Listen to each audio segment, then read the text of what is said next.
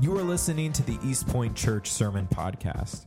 We're a church that exists to glorify God as a gospel community that is growing in faith and reaching the world. From wherever you are listening, we hope that you are encouraged and challenged by today's sermon. Thanks so much. Well, good morning, East Point Church. What a joy to be with you. I think this podium is a little taller than what I'm used to. Did you customize this? I don't know. The last time that I had the joy of being with you was almost 2 years ago. Mary Kay and I came for the launch of East Point Church. I want you to know that your church family in Annapolis at Bay Area Community Church prays regularly for you. And what a joy, absolute joy for me and Mary Kay to be here with you today and to experience what God's Spirit is doing in your midst. I was just chatting with someone and I said, not every church can make that same claim that God is on the move. That is happening here. Okay, enough of that. I get the privilege of preaching to you. Proverbs chapter 3 came up, so Sam said, you can preach whatever you want, but we're in Proverbs chapter 3. How can anybody pass on Proverbs chapter 3, verse 5 and 6? It's very, very difficult to pass on that. I've never actually preached on it, so I said, I'm going to take that one. Why? Because one of the things that people struggle with the most is trying to discern the will of God for your life. As a pastor for some 29 years, one of the questions that I get asked more than anything else perhaps is, Pastor, can you help me get God's mind on, should I take the job in Minneapolis or stay in Easton? Should I retire to Florida or work 2 more years? Should I homeschool my kids or send them to public school or private school? All of us have the responsibility of trying to discern and discover, God, what is your will for my life? Now, the truth is, if you are like me, you really just want God to write it on the wall. Just write it on the wall. Back in Daniel chapter 5, the finger of God breaks in and writes it on the wall. What's going to happen? God, if you would just write it on the wall, I will gladly do it. Well, that is not the way God works. Why? Because God desires faith from us. He wants us to trust Him. But just this week, actually, for the last several days, I have been in your beloved Easton, away on a farm where I've had 4 or 5 days just by myself. I decided I'm going to go for a walk in downtown Easton, and then I made my way to John Ford Park. John Ford Park. And there I come. I come to a fork in the path, and I have to decide, am I going to go left or am I going to go right? Right? This is very much the way discovering God's will for our life is. We are on a path, the path of life, and we have to make decisions regarding, Lord, how do you want me to use my time? What kind of vocation do you have for me? How do you want me to spend my money? There's all kinds of family decisions that need to be made. Lord, what kind of service ministry do you want me to be involved in? All of these are very important questions. But there is something that transcends all of this. God's ultimate purpose for our life is not, how am I to spend my money? What job am I to take? Those are important. God's ultimate destiny for our lives as believers is that you and I would become like Jesus. That is His highest priority. That should be our highest priority, becoming like Jesus. Romans chapter 8, verse 29. Those whom He foreknew, He also predestined to become conformed to the likeness of His Son. You and I have an agenda from God, and that is that we would become like Jesus. Well, this morning I want to talk about how to navigate, how to walk the path of life that actually honors God. Now, when the Bible talks about paths, when it talks about ways, it is not so much referring to individual decisions that you have to make. No.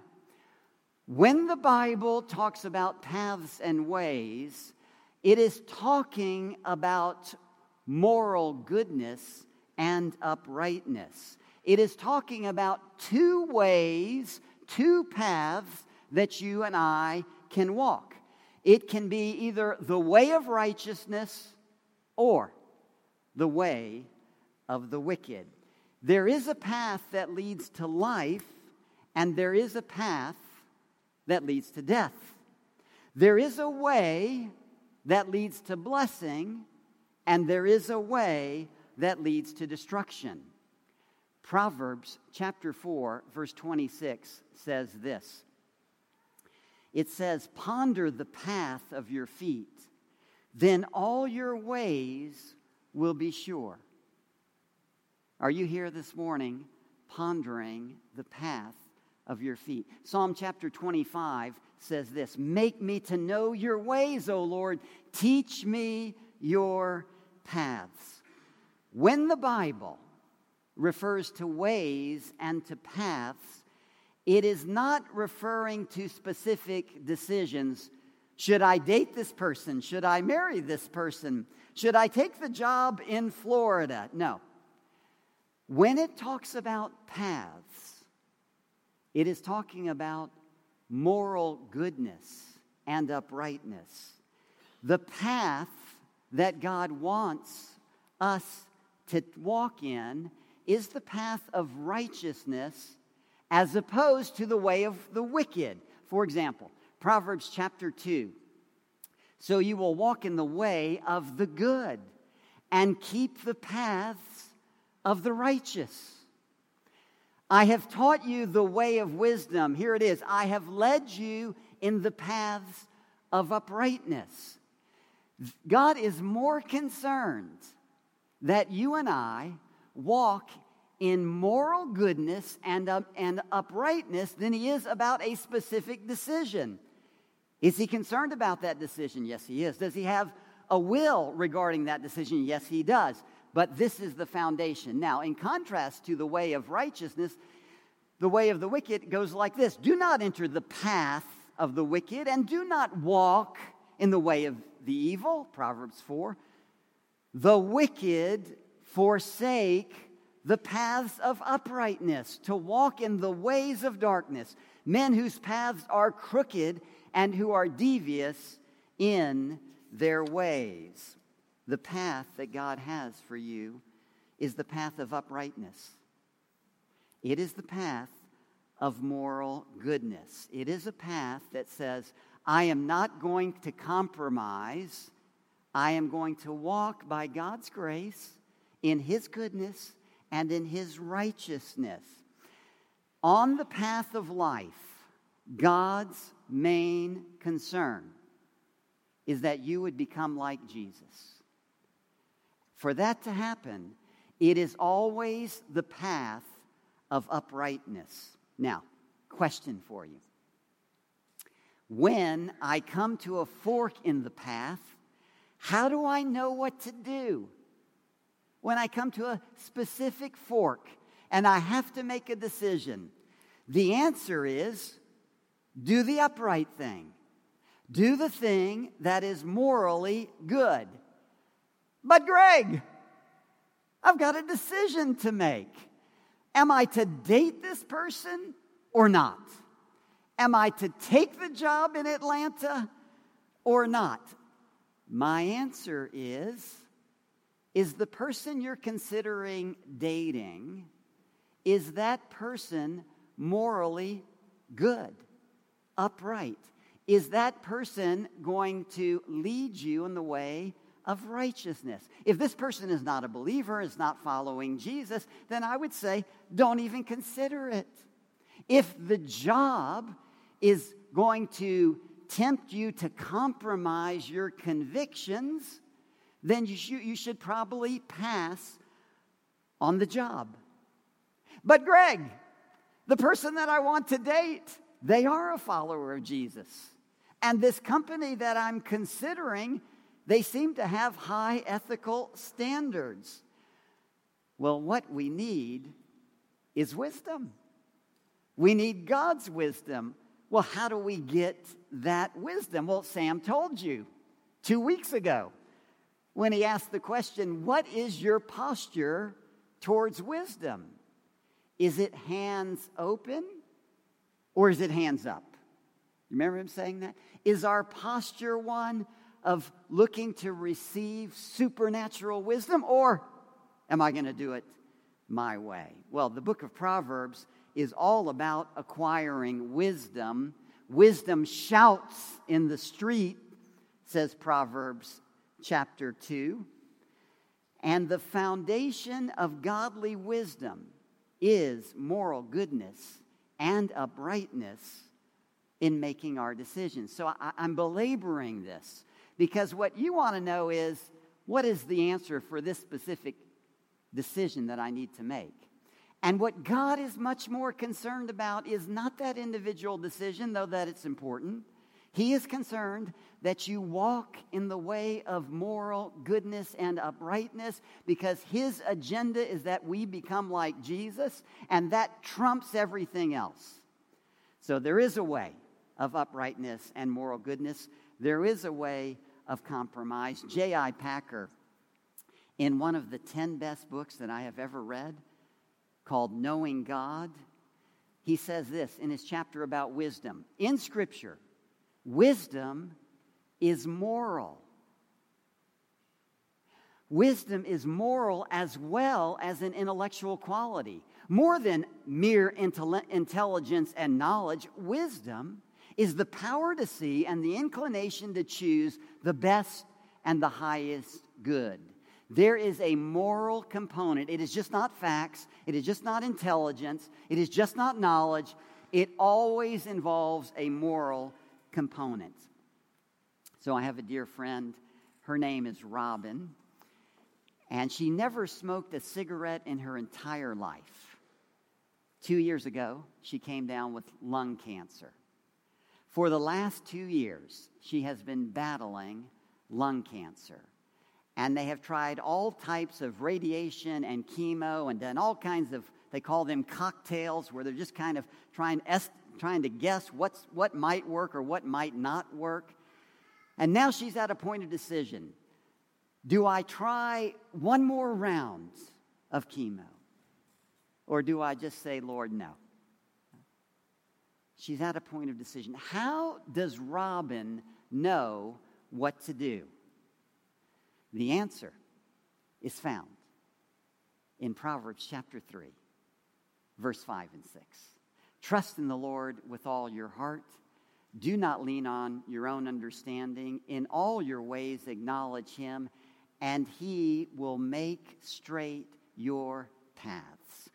Underscore here, he will make straight your paths. What does it mean to make straight? We all know that the life that we live has windy curves in it, right? To make straight means God's going to level it.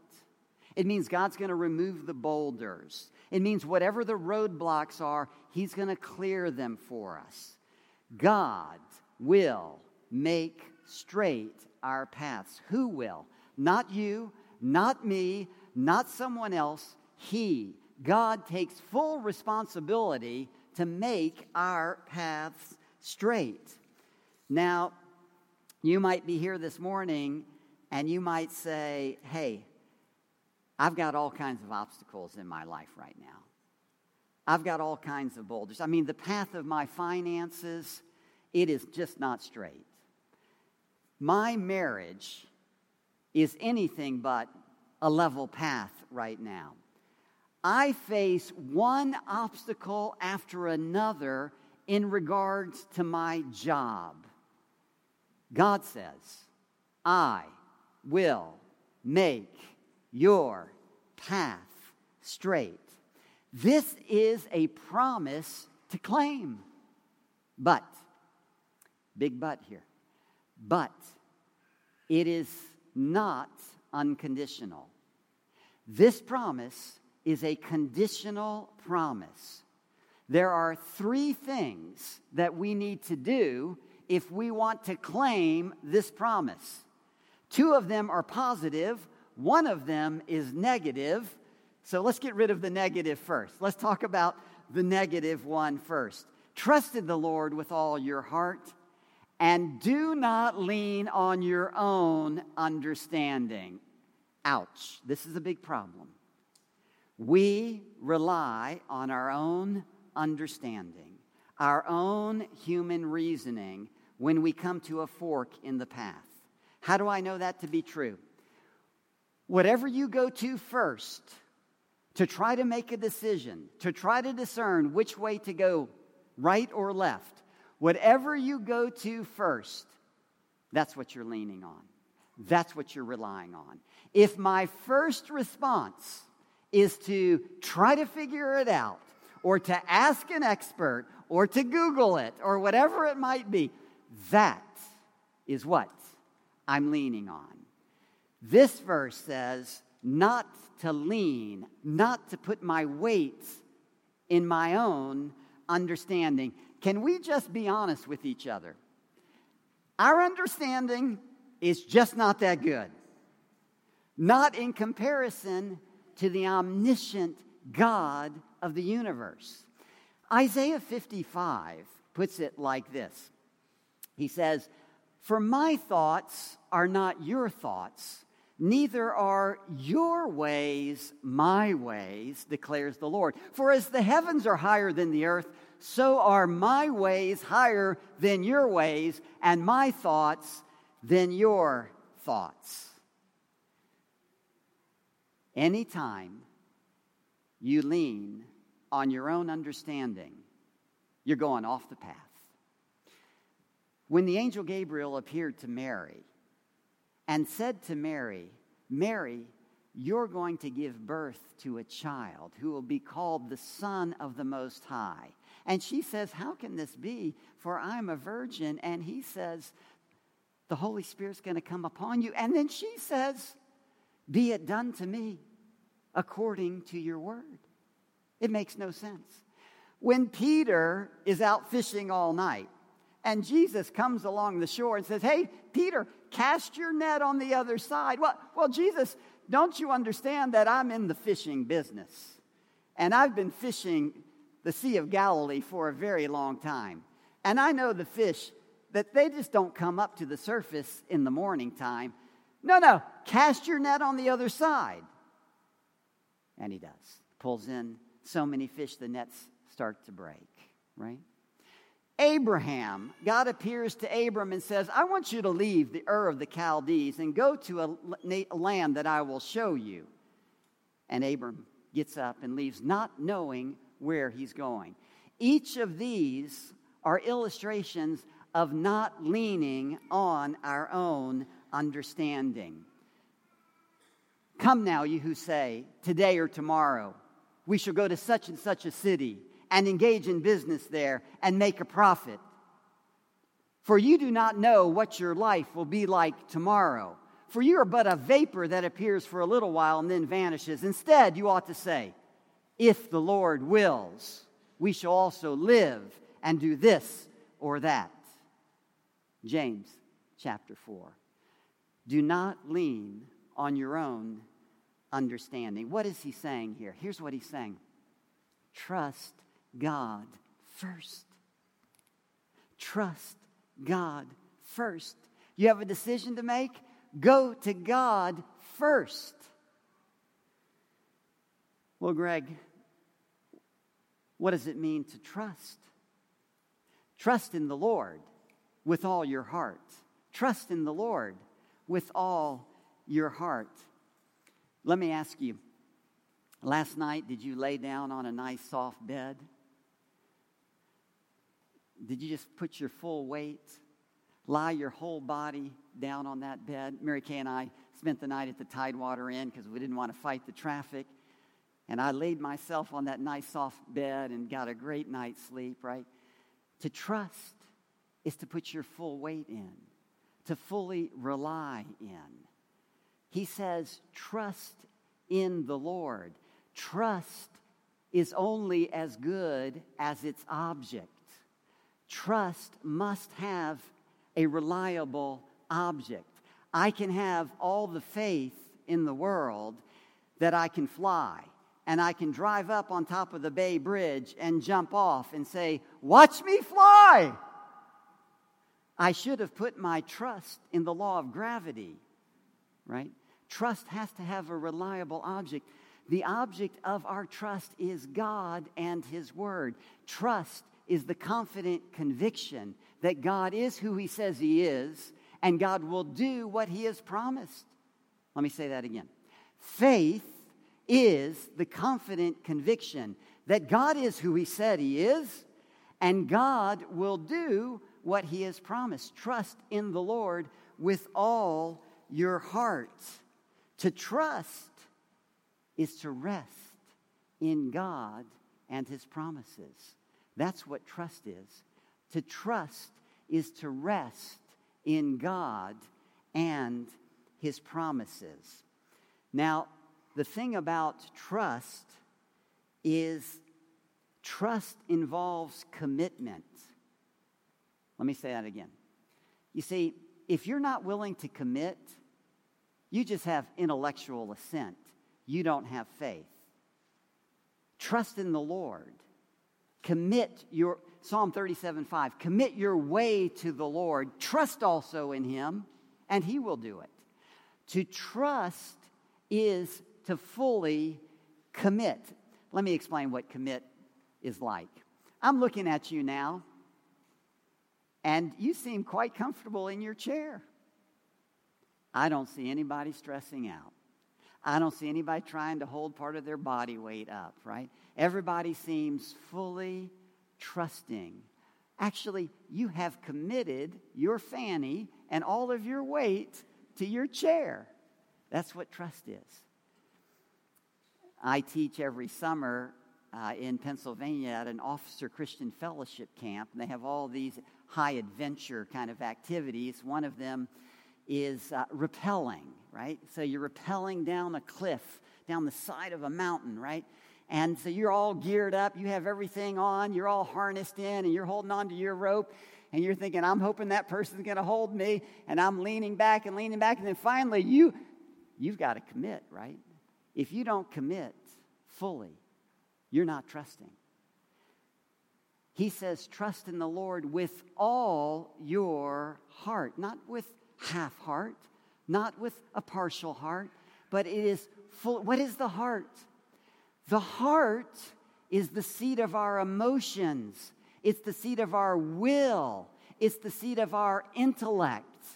And so I am all in. To trust means that I am trusting in the object of my faith, which is God and His Word, and I am fully committing with all of my heart. Last week, Mary Kay and I, a week and a half ago, we flew back from Monterey, California, where our daughter, who's married to a Marine, Naval Academy grad, he's out there in Monterey going to grad school. We went out to visit our 3 grandchildren out there. We're not so much interested in their parents as much as we are the grandkids. Can I get a witness, grandparents out there? So we're flying back on American Airlines. I want you to know that I fully trusted the soundness of that plane. I fully trusted the giftedness of the pilot to get me from Monterey to BWI. That's what trust is. So trust then fully commits. Trust the Lord completely. That's what he's saying here. Trust the Lord completely. Trust the Lord first. Trust the Lord completely. And then one other thing, and that is this. Trust in the Lord with all your heart. Do not lean on your own understanding. In all your ways, acknowledge Him. Let's talk about that. What does this idea of acknowledgement mean? Well, we tend to think the word acknowledge means just to recognize. In all my ways, just recognize God. That's actually not what it means. The root of it is to know intimately. Let me illustrate. So I'm an early riser. I get up and have my time with the Lord and my cup of coffee, and then Shortly thereafter, Mary Kay will come downstairs, and when she comes down, she wants to be acknowledged. Now, if I just say, "Good morning, dear," and then go about my business, well, I've acknowledged her. No, not biblically. Biblical acknowledgement means this. To acknowledge means to know intimately that person, what their desires and will is, and then to arrange my life to put that person first. That's what acknowledgement means. So to acknowledge her because I know her intimately, I know what her will is, and to put her will first means I got to get up and pour her a cup of coffee. And I need to come back and sit down with her. And we need to have a few minutes of conversation and a prayer and maybe read Oswald Chambers or something like that. That's what acknowledging means. To acknowledge the Lord in all our ways means to put Him first. To acknowledge the Lord means to place Jesus Christ as first in your decision. How broad is this acknowledgement to be? Listen now. How broad? In all your ways. God wants us to acknowledge Him with every decision that we make. Well, how do we learn to acknowledge the Lord? How did I learn to acknowledge Mary Kay? Well, you cultivate a relationship. And we cultivate a relationship with the Lord by spending time with Him in His Word, in prayer, by being in community with others. We learn the ways of the Lord so that we can acknowledge Him. Out of a deep relationship with the Lord, we put Him first in our life by orchestrating our life around His will. What He's saying here is to trust the Lord intimately. To trust the Lord intimately. We trust Him first. We trust Him completely. We trust Him intimately. Now, back in 2010, there were a lot of boulders in my path. The ground wasn't very level. I felt a lot of roadblocks around. During that time, I got a phone call from a Christian headhunter that was looking for a pastor to pastor a very prominent church. And, actually, that's how we found Sam, right? So this person had called me before, and I'd always told her, no, I'm not interested, no thank you. But for some reason, Mary Kay and I felt like maybe we should say yes to just looking into this opportunity. And so she said, the church is in Milwaukee. Milwaukee? Can anything good come from Milwaukee? I said, wait, Greg. This is Elmbrook Church. Now, Elmbrook Church is a very large, mission-minded church. Was pastored by a very prominent pastor named Stuart Briscoe.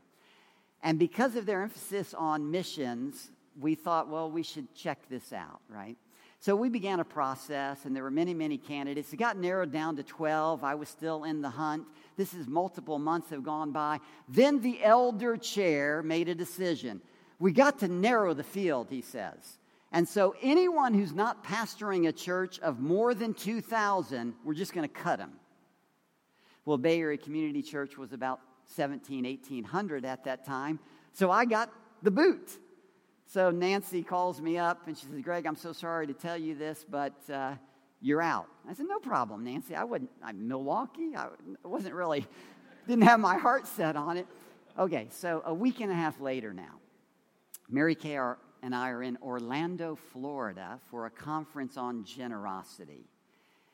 And the conference ends, it's April 24th, 2010, and it's my birthday. So we decide that we're going to take advantage of the conference rates and stay over an extra night to celebrate my birthday. And so after the conference ends, we meander towards the back. They have 3 pools, 3 big old pools. And there's a lazy river going around around these pools, right? And this was a posh place, right? And so I go to the first one with Mary Kay, and there are no chairs available under umbrellas. None. Everybody's sitting in all the chairs. So we go to the middle one, same thing. No available chairs under umbrellas. We go to the third one. I look around and go, oh my goodness. I know that my wife has delicate skin. And so she is not going to be out here with me for more than 10 minutes if I don't get this woman under an umbrella. I spot one empty chair next to a guy under an umbrella. So I say, it's now or never. I'm going for it. I go up to this guy and say, I know this is an odd request, sir, but would you mind if my wife sat next to you? And I just pull up a chair here. And so he says, no problem. Go ahead. Well, this guy happens to be reading a book by Dallas Willard. Now, Dallas Willard is a renowned Christian author. So I use my astute thinking here and say, this guy must have been at the conference. And so we start talking, and I say, where are you from? His response, Milwaukee. Can anything good come from Milwaukee? Really? What church do you go to? Elmbrook Church. You are kidding me. Elmbrook Church? Are you on staff? Are you in leadership? Oh, I'm one of the elders. You're an elder at Elmbrook Church. Well, how's the search going? He goes, well, it's kind of tough. I say, well, do I have a story to tell you? So I tell him about our story. And we talk for about an hour. After about 30 minutes, though, he pauses and says, Greg, the elder that made that decision, he's in the hotel right now. Really? We talked for another half hour. Greg, the elder chair and I, we would like to take you and your wife to dinner tonight to carry on our conversation. Immediately, I knew what the Lord wanted me to say. Today, sir, is my birthday. And my wife and I have already made plans, so I'm going to pass.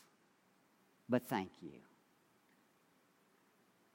And as I was walking away from those 3 pools back to the hotel, it was like the Lord broke in and said, Greg, I've got you.